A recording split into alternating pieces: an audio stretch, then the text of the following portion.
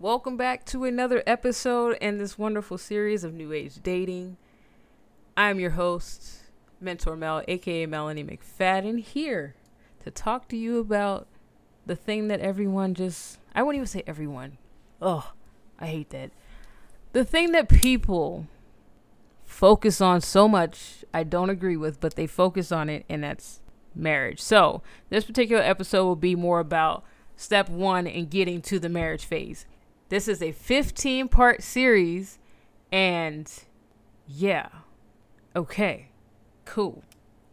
Now, step one, observation. To me, this is like the funnest step in the entire process. This step in the process is a more lax. You can do whatever. You don't have any type of commitments to anybody. You have free reign of the dating pool. You can do whatever you want in this step. Now, when you do find somebody that catches your eye, and we all know it's usually some person more than others that will catch your eye. So once your eye is caught, right?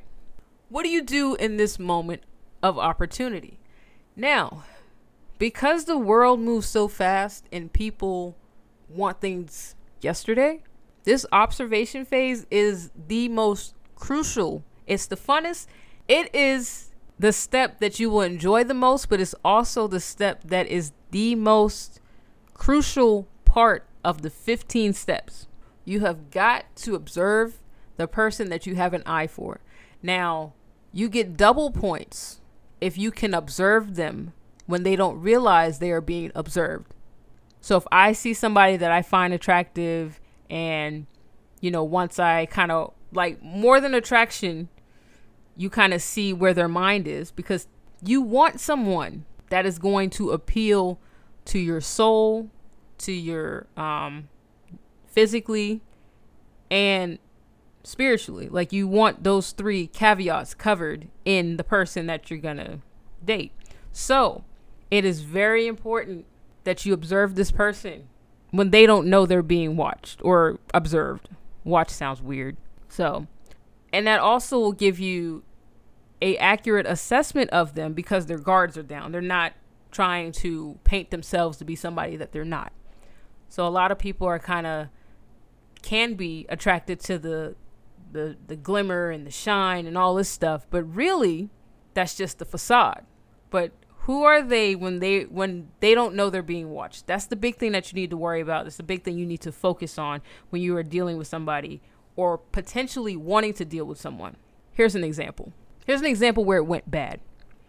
So I was on TikTok and I see this video, these two girls kind of like googly eyed over this guy that's like super buff, and he was out in the apartment grounds walking his dog.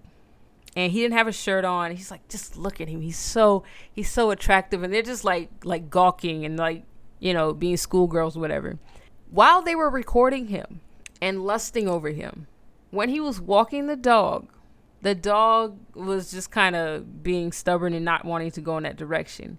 He yanked the leash so hard.